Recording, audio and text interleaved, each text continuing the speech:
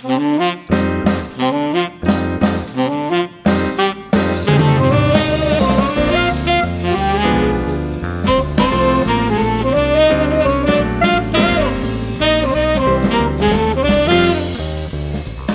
2 of my Research in Action series of podcasts is proudly supported by ARC Maths. That's ARC with a C.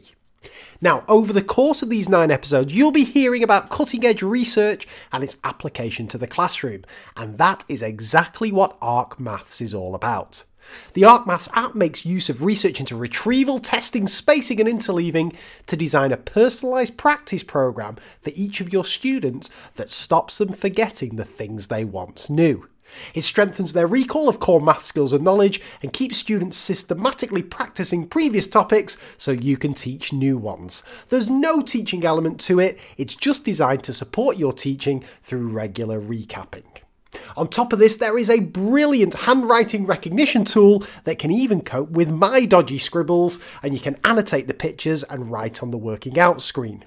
Unsurprisingly, the app has been shortlisted for Educational App of the Year at the 2021 BET Awards. Teachers can have a go with the ARC Maths app for free if they get in contact and mention the Mr. Barton Maths podcast. It's currently available for iPads, but phone and other tablet versions will be available from September.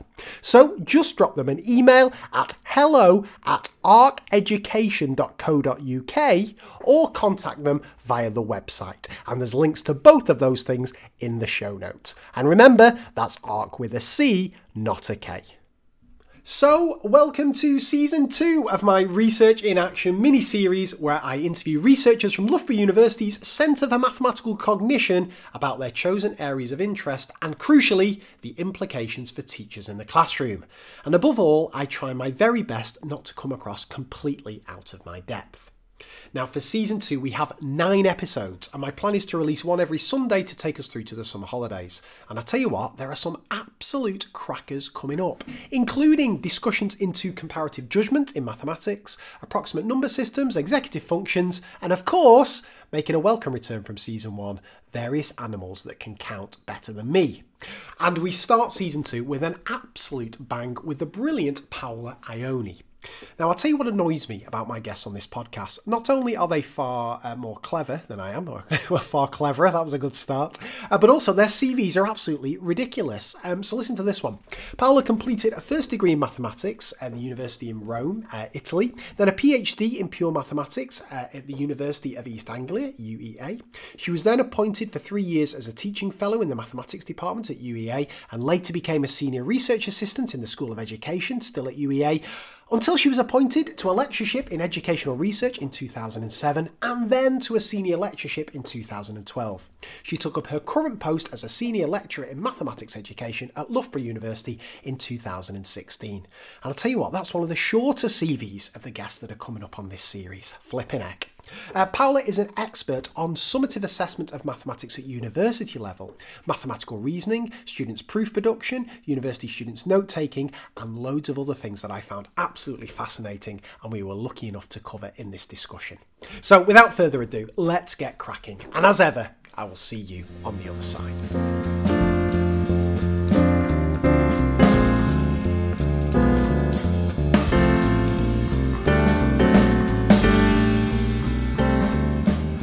Okay, Paola, so welcome to the podcast, and we start as we always do with your math speed dating questions. So question number 1, what is your favourite number and why? Oh, hi, Greg. This is a really interesting question. So I think I have to think about this, and I think my favourite number has got to be the square root of 2. So the reason, okay. There are several reasons about this, which have to do partly with my interest in the history of mathematics and partly with the teaching. So square root of 2 was one of the first numbers that sent the Greeks running because it's an irrational number. And so this was very problematic for them. But the reason why I really like it is because I use the proof of the irrationality of square root of 2 with my students. Not just so that they can convince themselves that square root of 2 is irrational, but also as a device to understand how they read proofs and how they deal with them.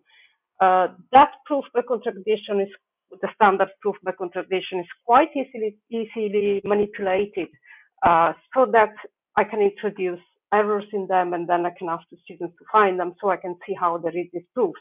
So one of the things that I do in my teaching, at the moment I teach mathematics education for mathematics students, I show them a proof that square root of 4 is irrational.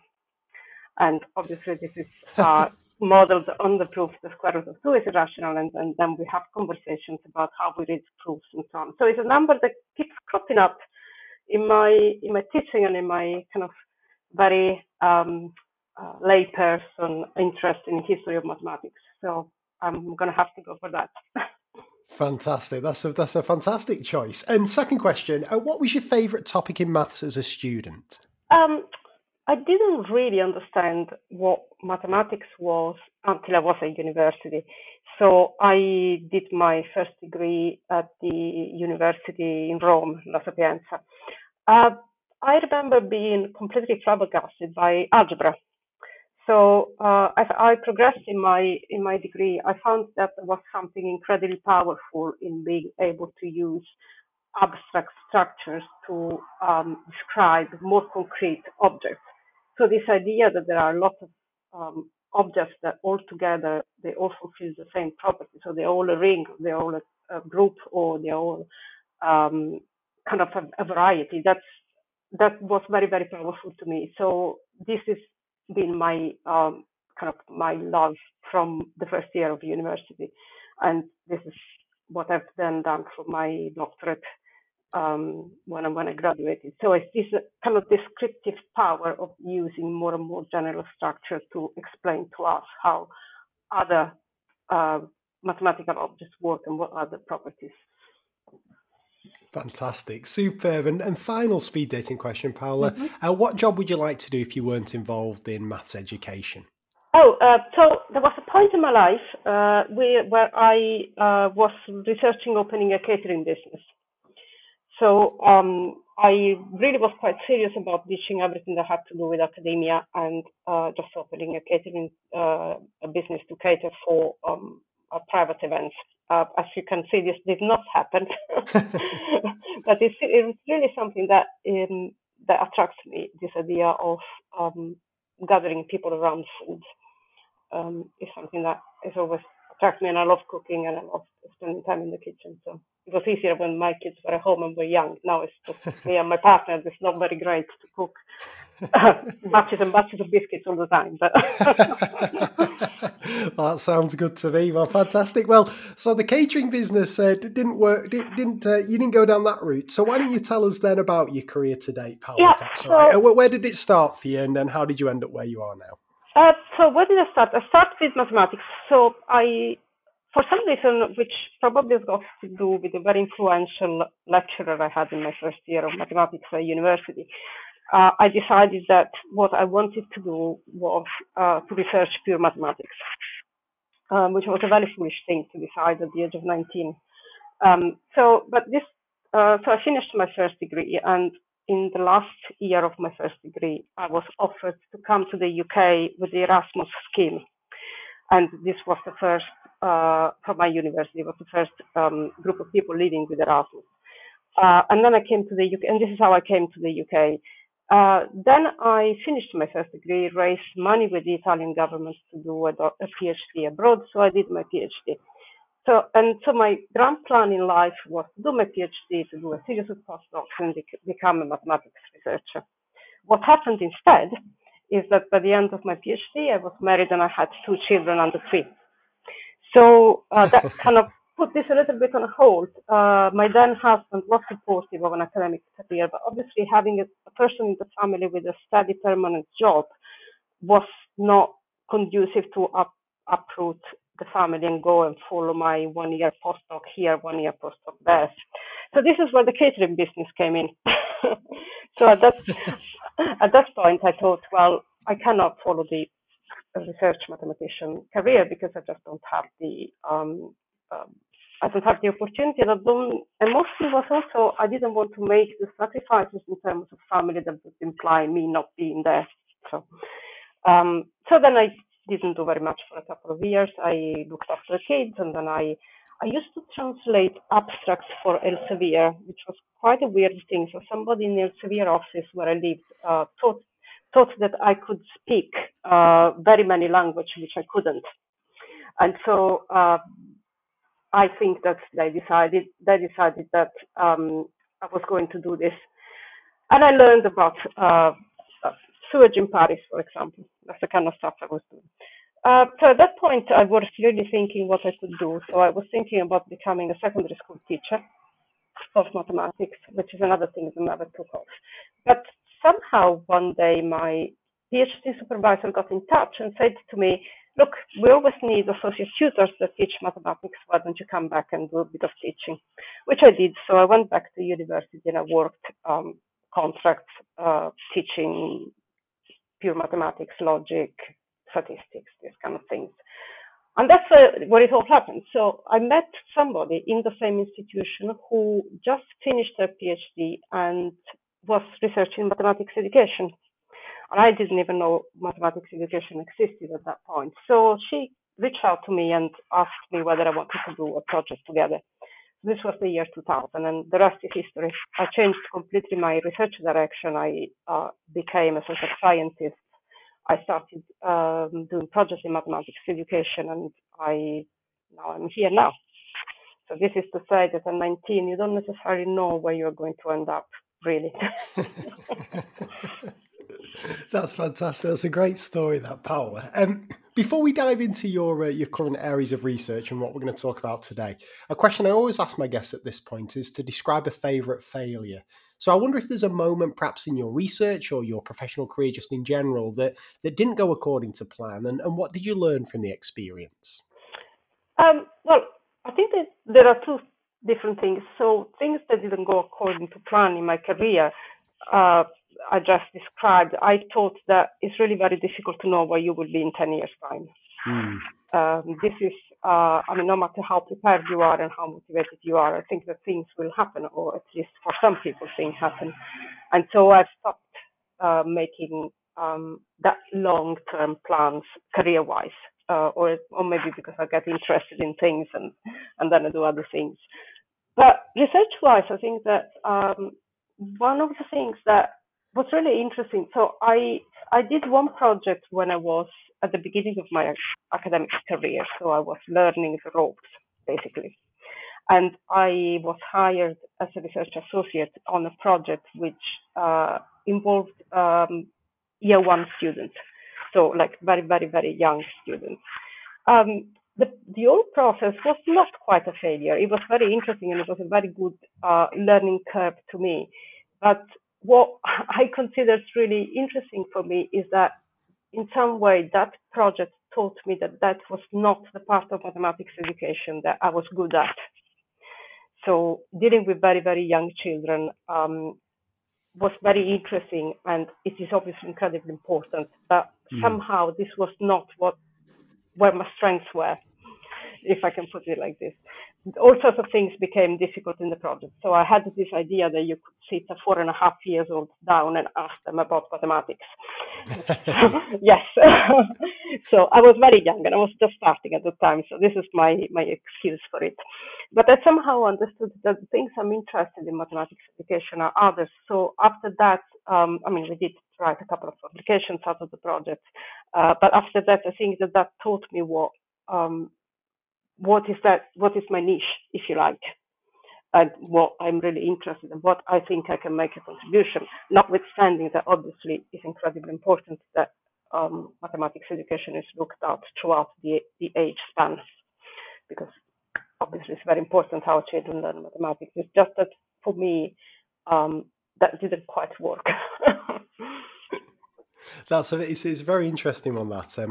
My area of, so-called expertise is with secondary school students, 11 to 18, and I'm always very interested to speak to teachers of primary age students, but particularly early years teachers, because I've as you described there, there's challenges, particularly in terms of research, but also just challenges in terms of teaching them. It just seems to be, to me anyway, to be a whole different ball game. And there seems to be a lot of similarities between how I would perhaps teach year 7 and year 8 students compared to sixth form students, year 12 and 13. But I would be completely out of my depth, I think, trying to teach 4-year-olds and 5-year-olds. It just seems to be, it seems to be completely different, doesn't it, Paola? Exactly. I mean, I have stood in classes of 160 electronical engineers to teach them some mathematics. And in this class, there were, I think, 4 females, 1 being me. And I'm very comfortable with that. But sitting in this class with this little, kind of with these children, I just found that the teacher was doing an amazing job that I could never be able to replicate in any shape or form, if you like. Yes. The things that you need to think about are quite different, and the way in which you need to relate to the pupils, I think, are quite different. I mean, I remember one Monday morning when I arrived to take observations of the lesson, that the teacher had a kind of a row of students in front of her, all kind of with a little bit of tears in their eyes, and one was saying that they fell, and the other one was saying that they left the lunch at home, and the other one was saying that they were tired. And I was thinking, it's done. Yeah. I was thinking she's a saint. Having said that, yes. I mean, as I said, having said that, it's incredibly important that these studies are done, and then we understand how young children learn mathematics. It's important for the stage in which they are, but it's also important for the future learning of mathematics, if you like. Absolutely. Fantastic. Okay, well, Paola, what are we going to talk about today? What's your chosen area of research, and what first attracted you to it? Okay, so generally, I think when I need to talk about what is my research, I say that my general interest is the teaching and learning of mathematics at university level. The reason why I got there is because I guess this is because in some way that's the experience I have. So I have been a mathematics student. I've studied advanced mathematics. I've taught mathematics at university. So I guess this is the world I know. Okay. Within the teaching and learning of mathematics at university level, I guess I have 3 areas of interest. The first area of interest is mathematical reasoning. So how do pupils and students think about mathematics? So if I ask a student, can you write a proof of this statement? What do they do? How do they write it? What do they think about this? How do they reason about mathematics? And this is not just to do with proofs, but it's got to do with handling a mathematical example, using mathematical example in a generic way to understand proof patterns and this kind of stuff. And this really was my first love. So when I went into mathematics education, this is what attracted me first. And this is probably because I come from a pure mathematics background, so I had experienced the proof writing and learning this kind of mathematics. The second area of interest I have, which I think is probably the one I'm going to talk about today a bit more in detail, is assessment of mathematics at university level. The reason why I got into this area is because the first thing I noticed when I arrived in the UK, originally I'm from Italy, is that assessment patterns both in school and in university are very different from what they are in Italy, but elsewhere. And so I started asking myself why this is the case and what are the outcomes of this. This was the first question that I thought, the famous kind of standing in the shower question and thinking, wouldn't it be interesting to know this kind of question? From there, I started thinking about assessment, not so much in the sense of how reliable is the assessment method or what psychometrics I can do and so on, but more in the sense of what impact does this assessment have on student engagement. And this is one of the big questions I try to address with in my study, and if you want, I can talk about this a bit later. The third area that is very, very out of the press for me, which I never thought about this, and it's originated from a conversation in a conference with 2 colleagues of mine, is to investigate the transition from school into university mathematics. Yes. So this is really a big thing. learned societies are wondering why students come into university and struggle. The fact that students come into university and struggle under many points of view is well documented. But there have been two facets of this research that interest me. So the first one is that we have a lot of documentation about students' cognitive difficulties. They come here, they find writing proof difficult because they find the rigorous language difficult, or they come to university and they find abstract thinking difficult because they're not used to this, and so on. There are a little bit of epistemological difficulties as well. So students often come and tell us that they were really good at mathematics, they liked it a lot because they were very good at doing calculations. Now they need to learn that calculation is one part of mathematics, but not the whole of it. And so this is a little bit of a problem of what represents knowledge in mathematics, if you like. But the things which which haven't really been looked very much by research are more sociocultural and affective aspects. So students come here to university, arrive to university and find a completely different surrounding. They go from very small A-level classes where they're very successful into a big lecture room where they're one of the 200 maybe. What impact does this have on the learning of mathematics? And so I got really quite interested in this, and I'm currently doing a project with some colleagues in Italy and some colleagues in Switzerland about this. The other aspect which hasn't really been looked a lot about transition is the idea that we can have an organized way of thinking about it. So we call this a theoretical framework. Somebody has suggested that the transition from school to university mathematics is a little bit like a rite of passage. And I love this idea because it allows me to talk about two of my favorite films ever, which are The Godfather and Dirty Dancing, because they're both films about rites of passage. Right. So what is a rite of passage? Rites of passage in anthropology are defined like pivotal ceremonies where an individual goes from one status to another. One typical example is childbirth. So you go from being a person to being a mother, if you like. If we look at university, joining university as a rite of passage, we can describe this passage as going from a school setting, so a school mathematics, into a different sociocultural and kind of learning setting. If the power of this framework is that if I look at transition as a rite of passage, then the crisis which is caused by the transition is something which is necessary for the transition to be successful, is not something that needs to be avoided. So what is the outcome of this? The outcome of this is that if I think about supporting my students that come into university, then I am much better off understanding where the problems are and scaffold them so that they can overcome this problem rather than removing the problems. You see what I mean? And I find this really, really powerful because I see these problems emerging all the time. I have first-year students whom I teach, and I see them struggling with learning. I see them struggling with being away from home and having kind of reactions akin to the fact to what we called the small fish in a big pond. Suddenly they're not the best in their smaller level class. Suddenly they're one of the students. So this framework tells us that instead of making universities teaching look a lot more like A-level teaching, we need to understand where the troubles are and scaffold the students to overcome the trouble so that they can transition into the new setting, if you like, of a much more independent student and somebody who is ready to tackle what university mathematics is.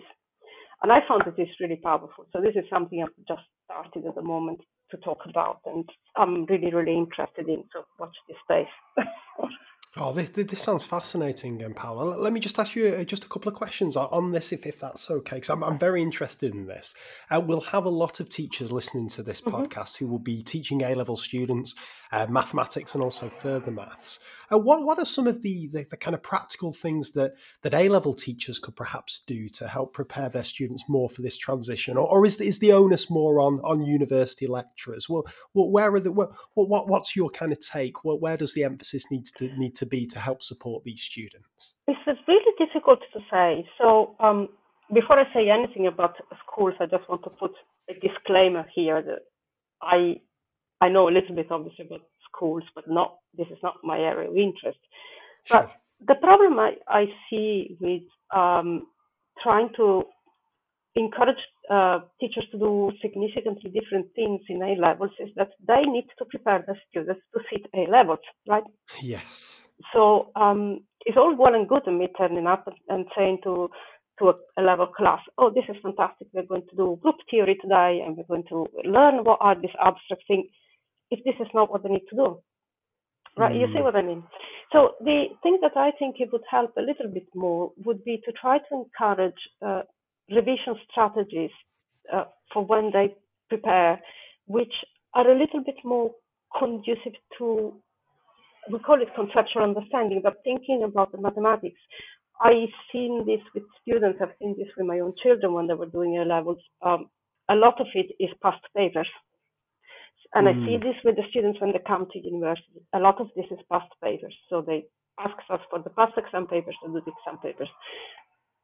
And this is, if there could be a bit less of this and a bit more of talking, for example, I think it would prepare students a little bit better, notwithstanding that the 11th paper is what they need to sit in order to proceed. So obviously they need to be prepared to sit that as well.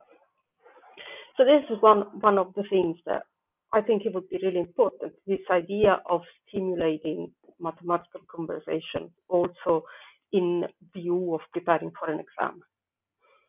I think it would be That's important. Interesting. So, and I would sorry, go on. And I would want to say I would like to see things like proof a little bit more inserted in the curriculum, but again, it's difficult because that's not what is assessed.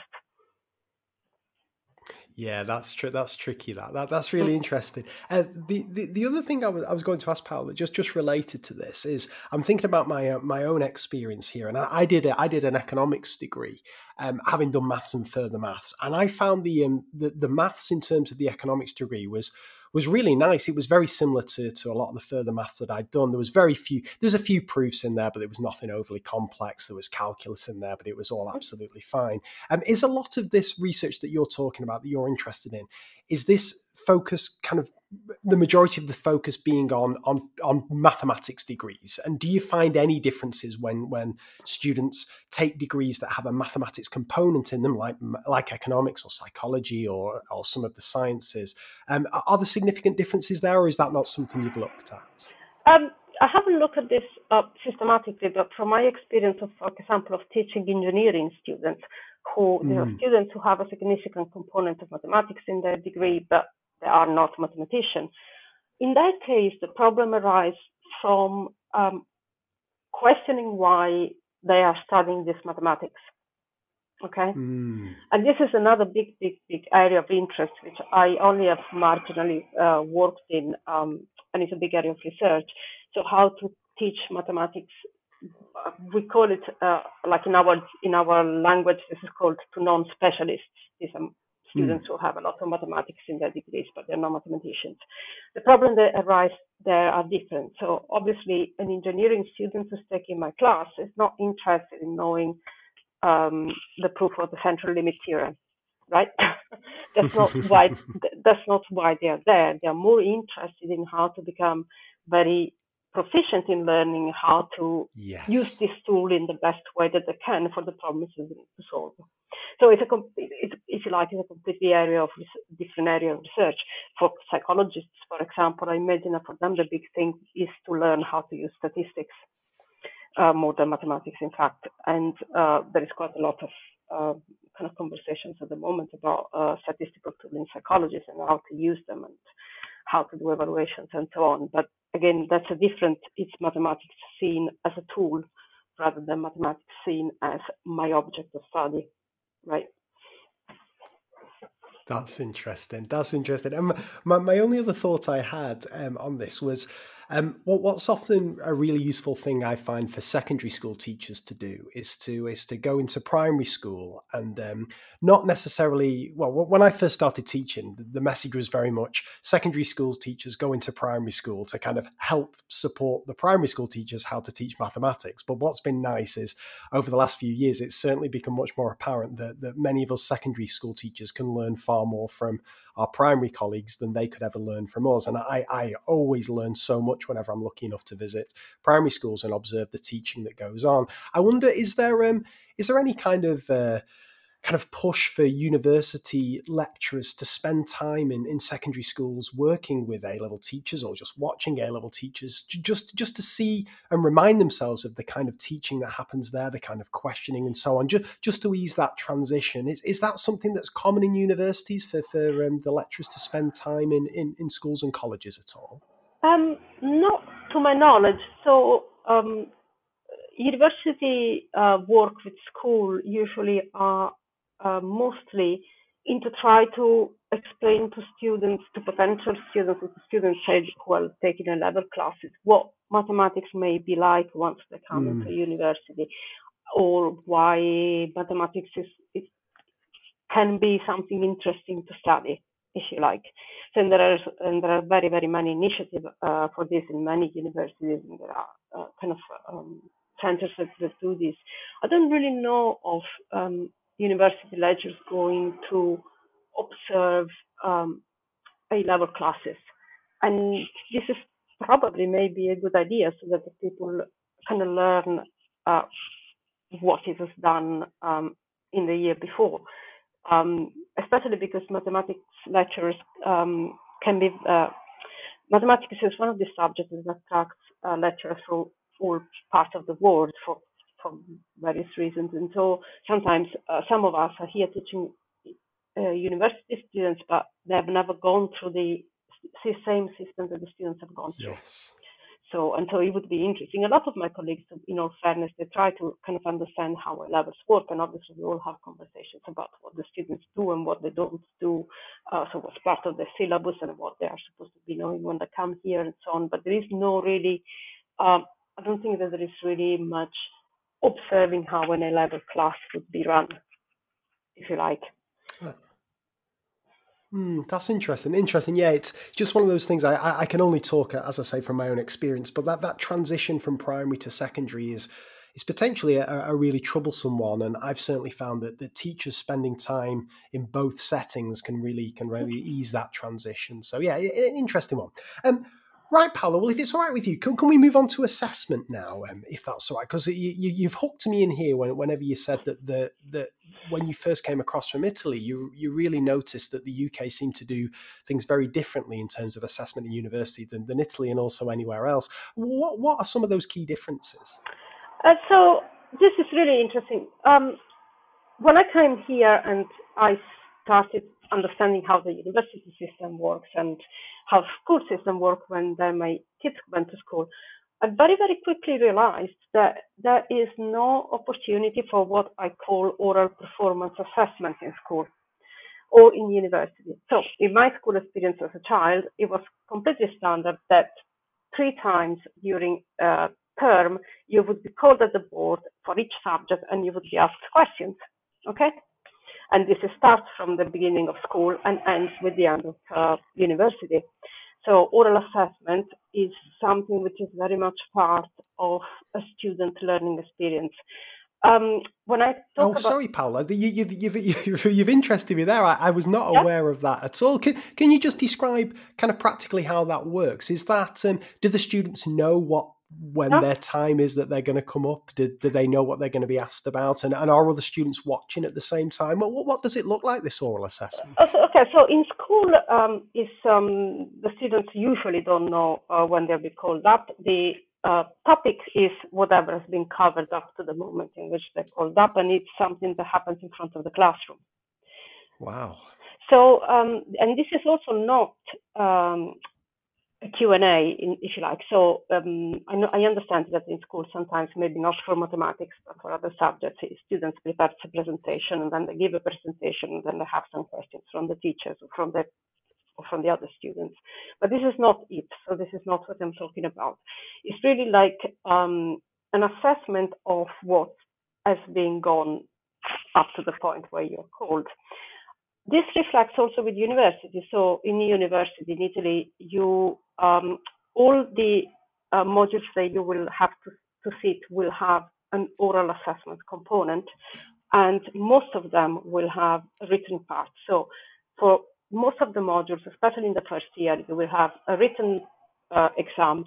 If you reach a certain amount of marks, you then go to an oral exam. And then the final mark will be the combination of the written exam and the oral exam. So I was really surprised that this didn't happen. And it's not just Italy. Many parts in Europe do exams of this sort at university. So can I? I'm really sorry to interrupt you, Paola. I find this absolutely fascinating. Could I just go back to this school setting? I can kind of imagine it as like an 18 or 19 or 20-year-old student having the kind of confidence and maturity to answer questions and so on like this. But I'm really finding it interesting for these younger students in the school setting.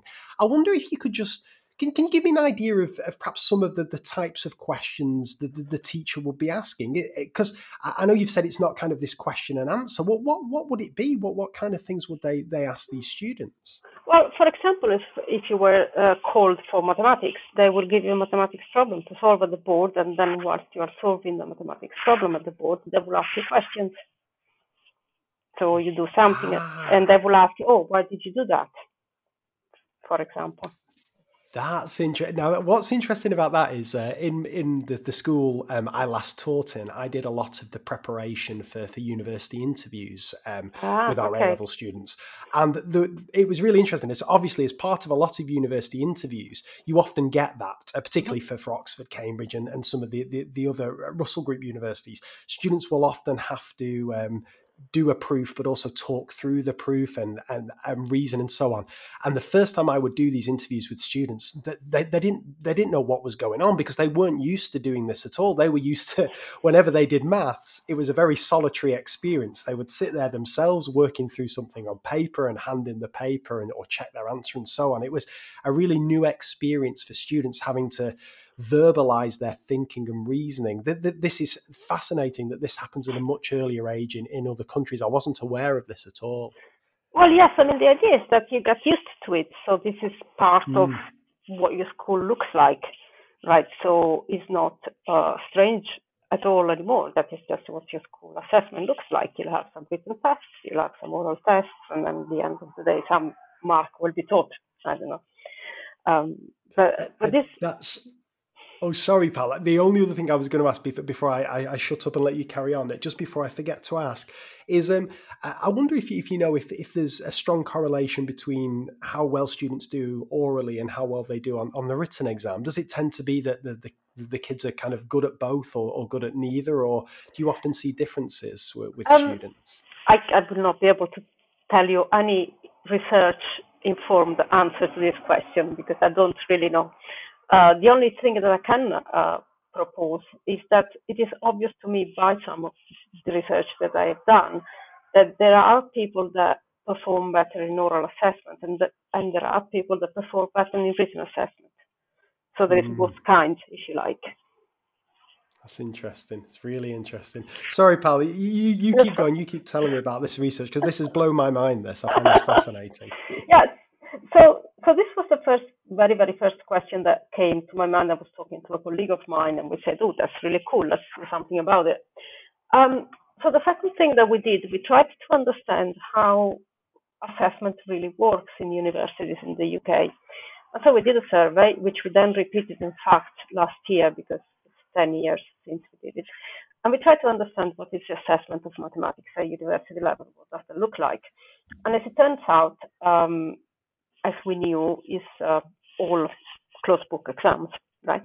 So timed exams without access to any material. So we did, in all fairness, we suspected that this would be the case, but we wanted to go into and have a look. When we did the survey last year, this is pre-COVID because things may have changed now. We don't quite yet know. the situation wasn't much different. So it's mostly written exams. Most universities now they have a project in the last year as kind of a largest component of the last year marks.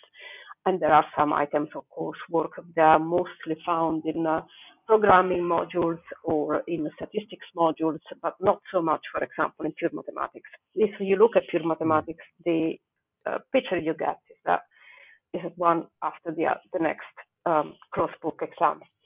So then we thought this very interesting. If you look at the literature that tries to analyze the kind of mathematical skills which are assessed by crossbook questions, of which there is quite a lot, and actually worldwide, not just in the UK, the picture that emerges is that the kind of skills that are tested are mostly replication skills. So they're mostly questions that ask students to do something that they've seen before, or something which is an application of a routine that they have seen before, which I think is troubling. So one study that I think was carried out in Ireland, if I remember correctly now, found out that you can get a first by just being able to replicate routines that you have seen. Now, wow. I'm not sure that this is what I would like my students to do. I mean, I'm not expecting that all my students will become research mathematicians at all. In fact, very few will. But I think we should change them a little bit if we don't show them the other aspects of mathematics, which is the more creative aspect and the more kind of conceptual aspect. So anyway, having looked at all these things, we did a couple of studies, one with my colleague, one I've done on my own with some mathematicians at the London School of Economics, where we trialed oral assessment with students. What we found is that their attitudes towards studying mathematics changes. And this is what really got me, and this is what I found really surprising when I started these studies, how strong is the link between what the students understand they need to do to be successful and what they actually do. So I'll give an example very quickly. If I tell my students that the only thing they need to do to solve this multiple choice question quiz is to memorize this page, that page, and that page, this is what students will do. Okay? Yes. The other way around is much more difficult. So just telling the students, look, you really need to understand to do this, doesn't necessarily originate in the students engaging at a more conceptual level with the material. Part of my research has been to try to understand what are the conditions of students engaging them more conceptually. And it turns out that in the two studies in the UK that I've done, the students who could understand how an oral assessment worked could see that it required a lot more thinking than the standard papers, and engaged in revisions that was more than doing past papers. So they engaged into meeting their friends and asking each other questions, asking each other proofs of applications of mathematical concepts. So this dialogic kind of revision rather than what you were saying before, I isolated you and your paper and you do your paper and then you mark it. Some of the literature tells us that this is actually very much conducive to more conceptual understanding. So this is where I got interested. The last bit of this research that I'm doing, which is also very interesting, is that we are now trying to run the same project in a country where oral assessment is the norm.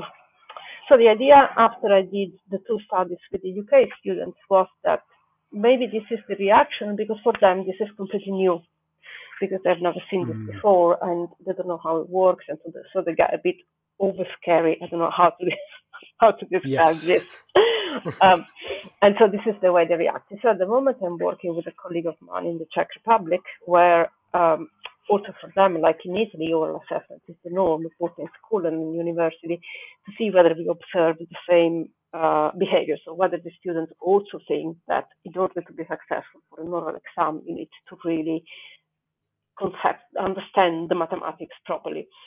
So we'll see what happens. Preliminary results seem to seem to show us that yes, they also react in this way, and so they also have revision strategies which are a bit more conducive to conceptual understanding. But we haven't finished to analyze the data. So. This is really interesting. So a couple of questions spring to mind here. So the first is, in terms of the written assessments that happen in the UK and also in Italy and other countries, are they pretty similar, Paola? Obviously, the oral assessment is non-existent in the UK. Are the written assessments, do they tend to be quite similar, or are there any differences there? No, they are pretty similar. I mean, I would say the questions may be a little bit more on the application side maybe in the Italian papers, because then you have the oral assessment. I don't see them being significantly different. But from some data that we are collecting for this study, I mentioned later that where we are also talking to university lecturers in the Czech Republic, the message we are getting from them is that they're happy to have a written paper which is mostly computational, because they can test the conceptual understanding in the oral exams.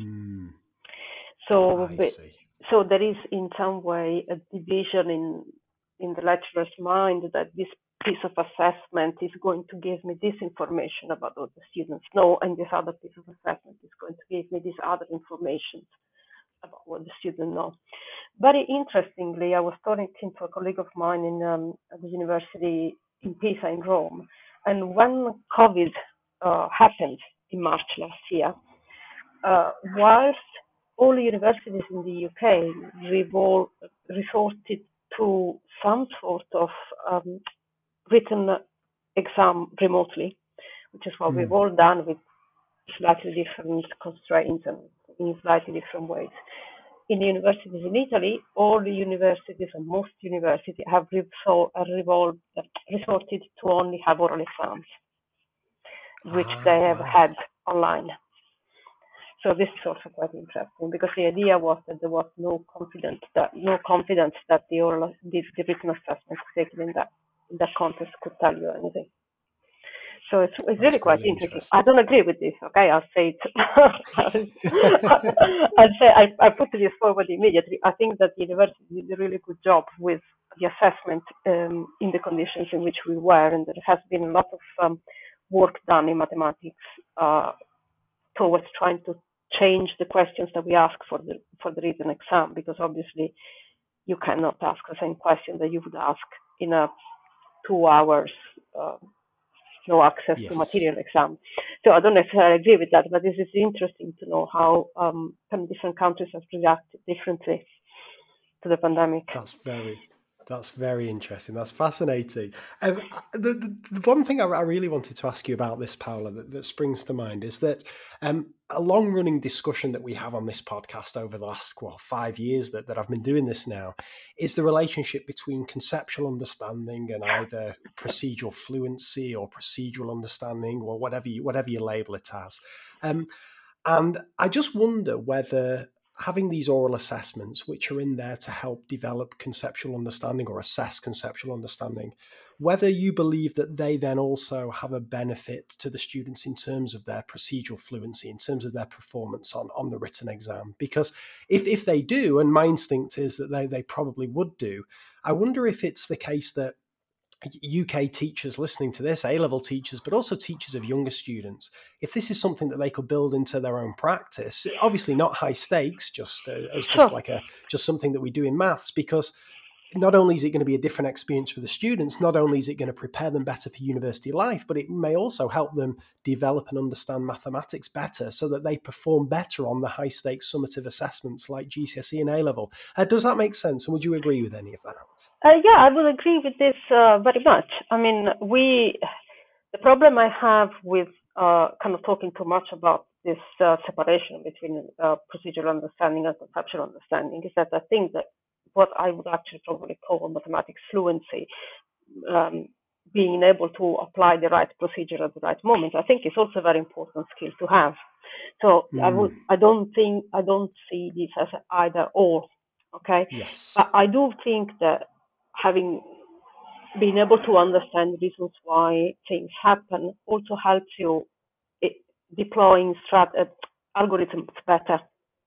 because you know when you need to use them, you are exactly sure of what you need to do at the right moment where you're applying a procedure and so on. So I would have thought that it would be very, very useful. Yeah, absolutely. And I'm just wondering, I know obviously that the focus of your work has been very much on university students, but I just wonder if we've got teachers listening here who are quite excited to try out some of these oral assessments. As I say, not high stakes at all, just to try them out in the classroom. Would you have any advice or any tips about how to run them, or what to say to the students, how to help them prepare, good questions to ask, anything that springs to mind from your experience that perhaps teachers could use when they try this out in the classroom? Well, there are more or less infinite ways to run an oral assessment. From what I experienced as a student, basically you have a year-long teaching and you sit in front of your lecturer who is going to ask you some random questions anywhere, which is not great. I say this immediately. So, for example, something that we tried out in the first study I did. So what we did then, we gave the students 4 exercises to solve beforehand. And so the students could go away, look up the solutions somewhere if they want to do them themselves. And then when they came to the oral assessment, we picked one of the 4 exercises. And we asked the students, have you done this exercise? And so the students would start writing. And then we would ask them questions. So when the students was doing something, we would ask, oh, you have applied this formula. Why have you applied this formula? So starting from a point where the student is confident that they know something, okay, because they have done the exercise and they will have done at home, and so they will have prepared. So especially for students who are not familiar with this format, and then asking what we call contingent questions. So asking the students why they're doing what they're doing. So why are you applying this formula? Why are you doing this passage? What does this refer to? Relating it to the parts of the mathematics curriculum that underpin the solution of that example. I think that that's something that could be done not too difficultly, and also could be not too scary for the students who have never experienced this assessment, because the students will start with thinking, I have done this exercise, I know what I'm writing, right? Yes, that sounds really good. I like that idea of the students having already kind of almost had a bit of success with working through the exercise, feeling confident about that, and then digging deeper into it in the oral exercise. The other thing that springs to mind here, Paola, I'm a little bit obsessed with research into worked examples in mathematics. It's something I've been really interested in over the last kind of 2 to 3 years. And one thing that really seems to come out from that is the importance of self-explanation prompts. So the idea of, instead of students just kind of watching you at the board, go through a worked example, pausing and saying, why did I do that? Or why did I choose to, where did this number 7 come from? What mistake have I made on this line? All these prompts that hopefully get students thinking a bit deeper about the problem, but also enable them to generalize and transfer that solution to different problems and so on. And is there a similarity here? Is it a case that the good questions that we ask during these oral assessments are kind of like the good questions that we'd ask as self-explanation prompts during a worked example? Or is this something a bit different? I'm not sure that it's very different from what you were describing. There is also another component to it. So when we did the first study and we used this model of oral assessment, the students came prepared and they had this exercises. This was a module on graph theory. And it was 5 assessors that were doing this, myself, my colleague, and 3 PhD students. And we were asking these questions. They came mostly from our understanding of the mathematics and our understanding of what the students had done. But what we got back from the students that we were not expecting at all is that they really liked the immediate feedback that you get in the context of an oral assessment. This was not an end of module assessment. So it's not, that's it, I'm finished the teacher, this is now your assessment. This was something that we did as a tiny component of coursework, halfway through a module. Yes. And the students really loved this idea that they could get this immediate feedback and they could have conversation with the lecturer that was assessing them. So the students would do something, I would say, oh, are you sure that that's the case? And they would look at it and would say, well, maybe not. And then if they couldn't move, I could say to them, oh, have you thought about doing that? You see, this kind of dialogic conversation helps students to push forward, to get along, but it also helps them to understand what they're doing that is not quite right. And they found this really, really beneficial when we asked them about the whole experience. So this is another component that can be kept into mind. That's really interesting. And I guess as well that if a lot of this will come down to classroom culture, because you don't want a student. You could imagine some students who lack confidence and being nervous, who would really not like to be kind of put on the spot with these questions. But if this becomes normal and part of the routine, I guess it's also not just the student who's answering the questions during the oral assessment who benefits, but also the other students in the class who get to listen and perhaps be thinking about how they would answer the questions and so on. It feels to me that there's lots of benefits to this to basically everybody who's in the room, if that makes sense. Absolutely. There is one more component. So when I done this at university, I used to do oral assessment for problem-solving module. I used to do oral assessment for some linear algebra. And every now and then you would find a student that would contact me beforehand and say, oh, I'm really worried. I need to ask, when I do this at university level, this is done on a one-to-one. There is no other students in the room, okay? And it's recorded for moderation purposes.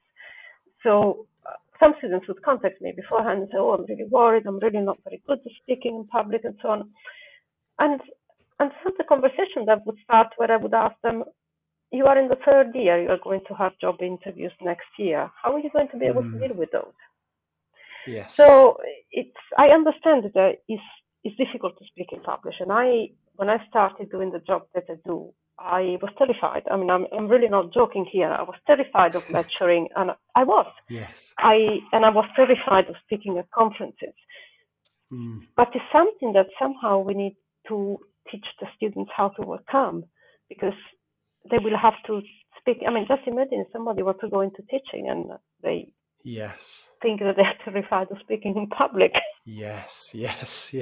So it's something that we should help the students to overcome. And obviously, this is something also with kind of getting the experience of this teaching in public. So in some of the studies I've done where there has been an oral assessment, we have always introduced at some point during the module a mock so that the students could experience this detached from an assessment. Like they were not given marks, the mock would be only formative. But they found that very helpful, because then they did it once, and some of the students told us, we never done this before. We were terrified, but actually we've done it now, and it's okay.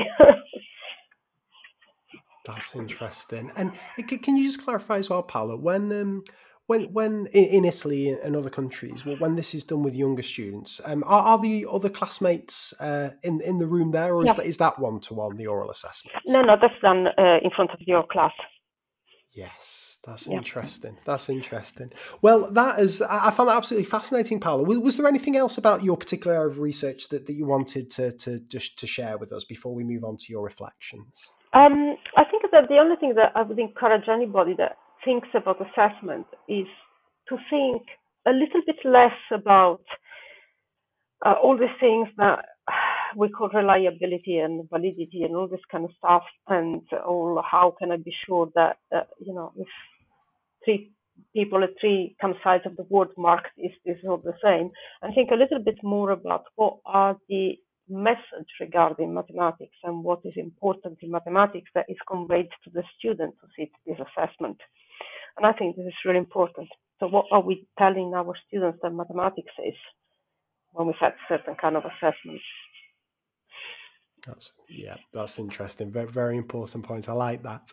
Well, Pal, if it's all right with you, we're going to move on to just two reflections before I hand over to you for your big three. So the first reflection is, what's an example of something important that you've changed your mind about?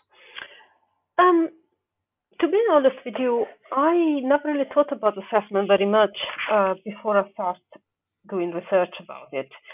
I thought, yes, of course, we need to assess students because at some point we need to have this certification that they've done something. But it really never came into my thinking of how students learn. So up to when I started doing research and assessment, I always kind of thought about student learning and assessment as two things that happened in two different worlds, and actually this is really not the case. Sometimes I describe assessment as the big elephant in the room. We do all these wonderful studies with students. We do this task and that task and that task, and then we do all these things, and we never take into consideration how much of the work and the approach that the students take is regulated and influenced by what they think their assessment would be like. And this is something that we need to take, I think, into account a little bit more, and which I only found out by doing this research. I used to think that they were completely unrelated, and that these two things didn't talk to each other very much. That's a good one. And your second reflection, what areas do you think are most overlooked in mathematics education research and need a bit more attention? I think that more than an area, I think it's a view of research. There is a little bit, I think that there is a little bit of a tendency to isolate research items. Okay, so I'm looking how students do this, and then you run your study, and then you do your experiment, and then you look at this, and then you find your things. Excellent. But actually, the student who is in front of you in the classroom and you're teaching has that thinking, but also has their experiences and has their life and has their kind of affective reaction to mathematics.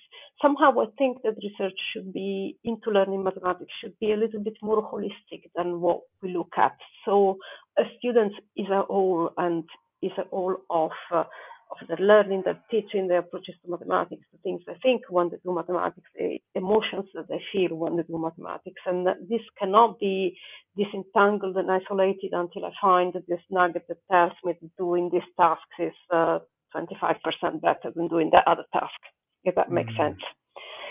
So I think that we've lost a little bit in research, a bit of a holistic approach to the learning and teaching situation, and trying to isolate bits, which I don't know how, I don't know, from an educational point of view, I don't know how much they tell me about how is my student in front of me doing.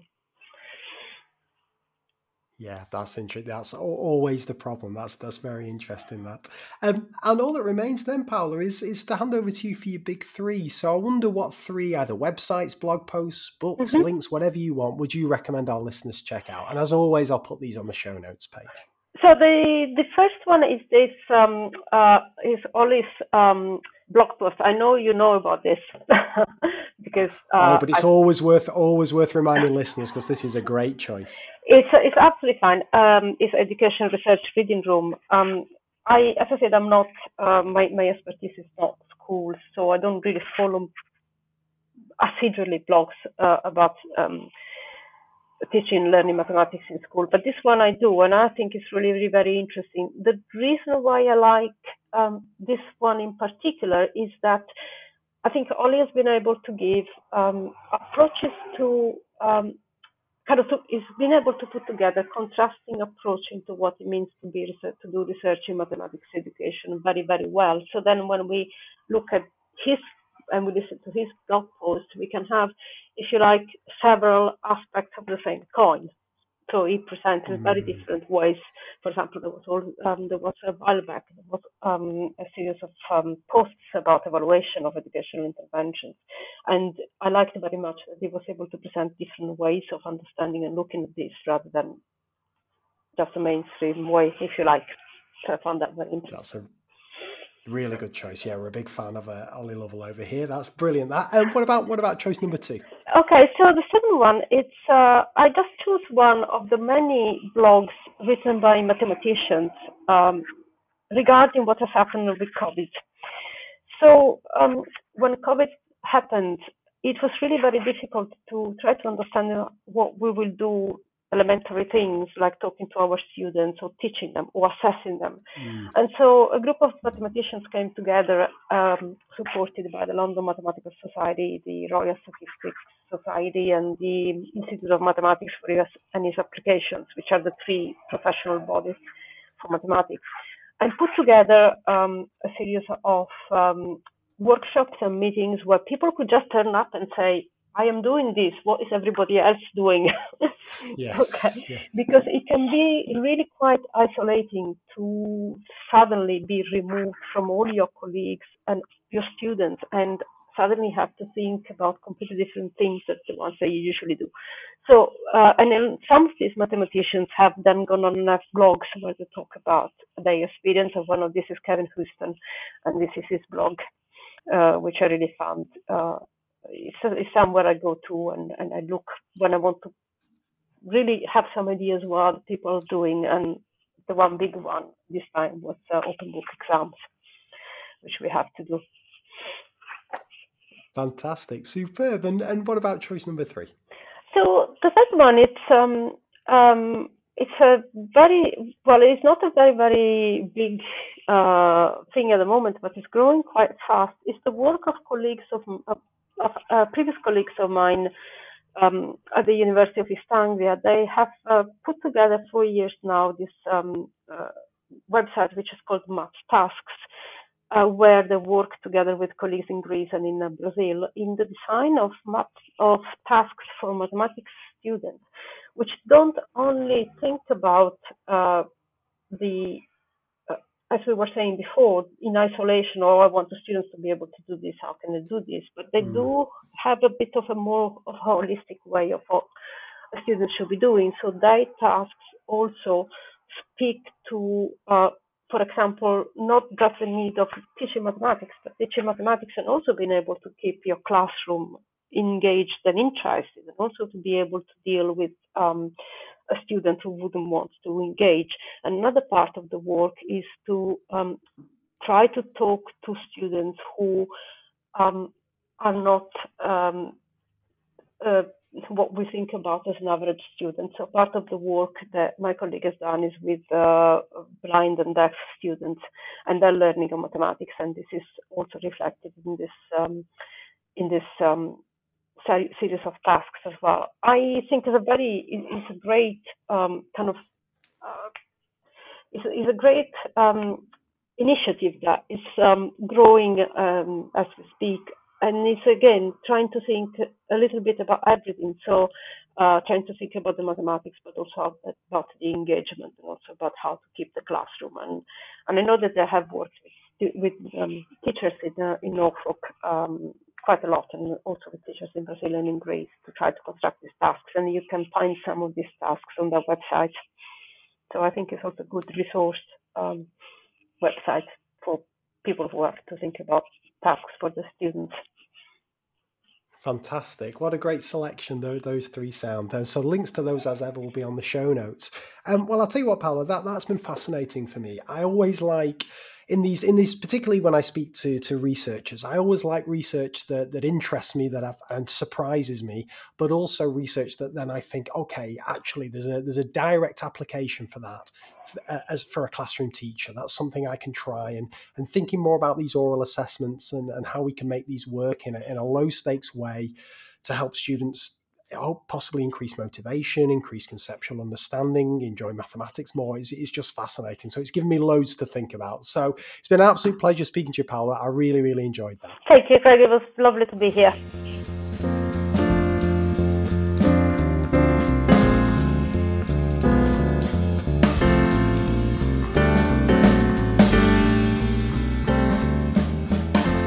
So there you have it. There was my conversation with the wonderful Paola Ioni. What a great way to kick off season 2 of this Research in Action mini-series. I'm so excited to be back with these. I absolutely loved doing it towards the end of last year.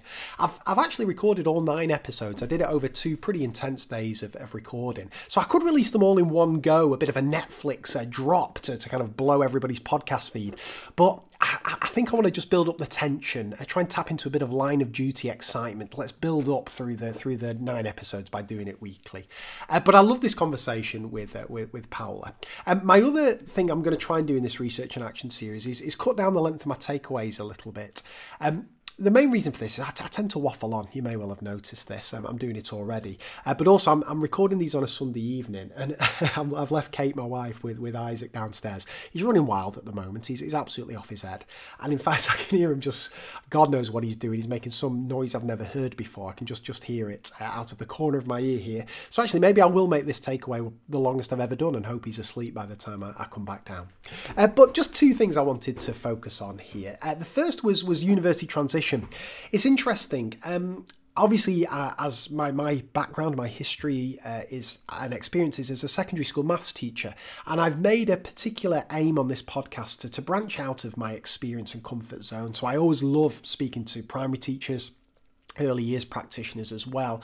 And when I think of transition, that's always what I focus on, the primary to secondary transition, because that's the one that's always affected me. But it was really interesting here. I've not really thought too much about that university transition. And just as it's super useful, as we discussed in the conversation, I think, to have primary teachers and secondary teachers working together, not one taking the lead and kind of trying to coach the other, but just learning from each other's experience. I really do think the same could be true for this university transition. I think it would be fascinating for university lecturers to sit in A-level maths lessons or further maths lessons. But likewise, I think it would be fascinating for teachers to sit in lectures. Because, I mean, how long ago is it since we as teachers sat in a lecture? I mean, I'm giving away my age here, but 20 years or something like that, or not quite that bad, 19 years, something like that for me. Terrible, absolutely terrible. And again, it's just whenever you see anybody teach, whatever the situation, and in fact, the more removed it is from your usual practice, I think the more useful it can be, because you always pick up on something, and it's an art form to be able to convey information to 200 people in a lecture theatre. And it just makes me think there are things there that lecturers must be doing these days that now, with my kind of teacher glasses on, I'd watch them and think, wow, okay, that's something that I could bring into a classroom where I've just got 30 people and make it even more effective. And I think the same could be true the other way around. Now, again, as ever, it's time, it's the practical reasons, practical ways of getting this working. But if there was ever an opportunity to do a bit of joint observation, perhaps a friend of a friend knows somebody who works in a university, or maybe you've got one close by to your school, I think it could be super useful for all involved, teachers and students. But the main thing, of course, that we talked about here was oral assessments. Never thought to do this, never thought about it. And that's what I love about these podcasts, particularly whenever there's a bit of a kind of niche area of interest that these researchers have. We can really hammer down into it and then think, okay, what would that look like in the classroom? Could we make this work? And it just strikes me there's a huge benefit for the student who would be giving these, taking, I guess I should say, the oral assessment or taking part in it. The student would be benefiting from developing their reasoning skills, communication skills, great for confidence, self-esteem, although it's got to be managed carefully, of course. Great for classmates to listen, see a peer kind of taking control in the lesson, think how they could kind of question them critically but also respectfully. I think it would really help, again, communication in a really positive way in the classroom. I think there's a huge benefit for the teacher as well in terms of really understanding students. I mean, you can mark a GCSE paper, you can mark a homework, and you can get a feel of how students understand something, but nowhere near as much as if you listen to them talk for 5 minutes, or they talk and then you question them and they respond verbally. I think that's where you start to really get an insight into how their minds work and whether they really have grasped something. But of course, the question is, how do you make this work in school? And we've got the usual barriers. I mentioned it before with the observations for university. We've got the time barrier. We're pushed as it is, particularly, again, feeling perhaps more pressure than ever this year and going into next with the COVID situation and so on. Perhaps we've got a really busy curriculum. So how do we make it work time-wise?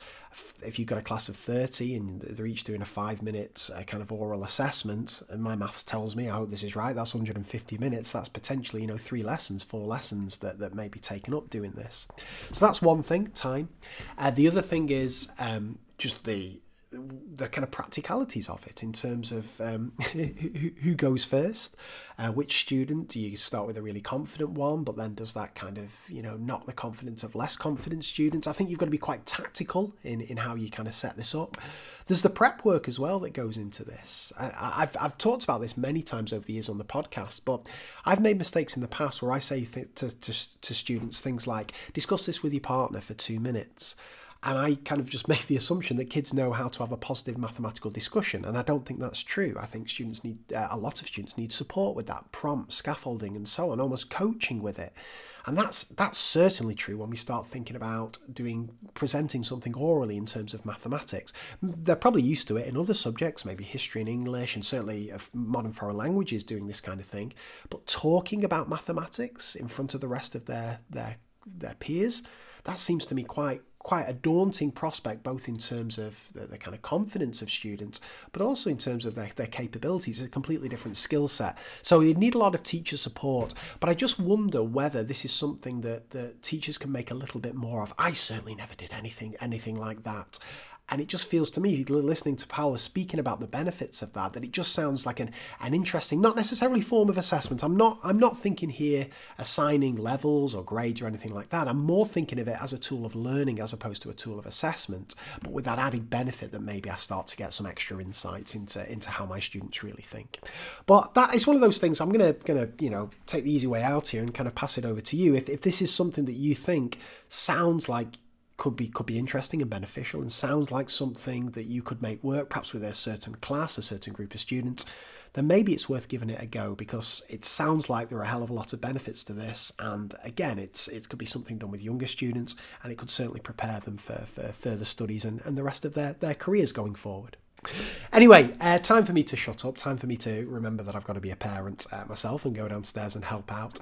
So just to say thank you for tuning in. Thank you for Paula and also the colleagues at Loughborough University who've given up their time to speak to me, and for Colin Foster for helping me put this series together as ever, and to Arc Maths for sponsoring it and making this happen. It means that my wife doesn't mind quite so much that I'm giving up hours and hours putting these things together if we know we've got a bit of sponsorship and support coming in. So that makes all the difference. And of course, thank you to you, my lovely loyal listeners, for keeping on tuning into these. Honestly, it's going to be a great series, this. I'm so excited to share it with you. But for now, you'll be pleased to know I'm going to shut up. So you take care, and bye for now.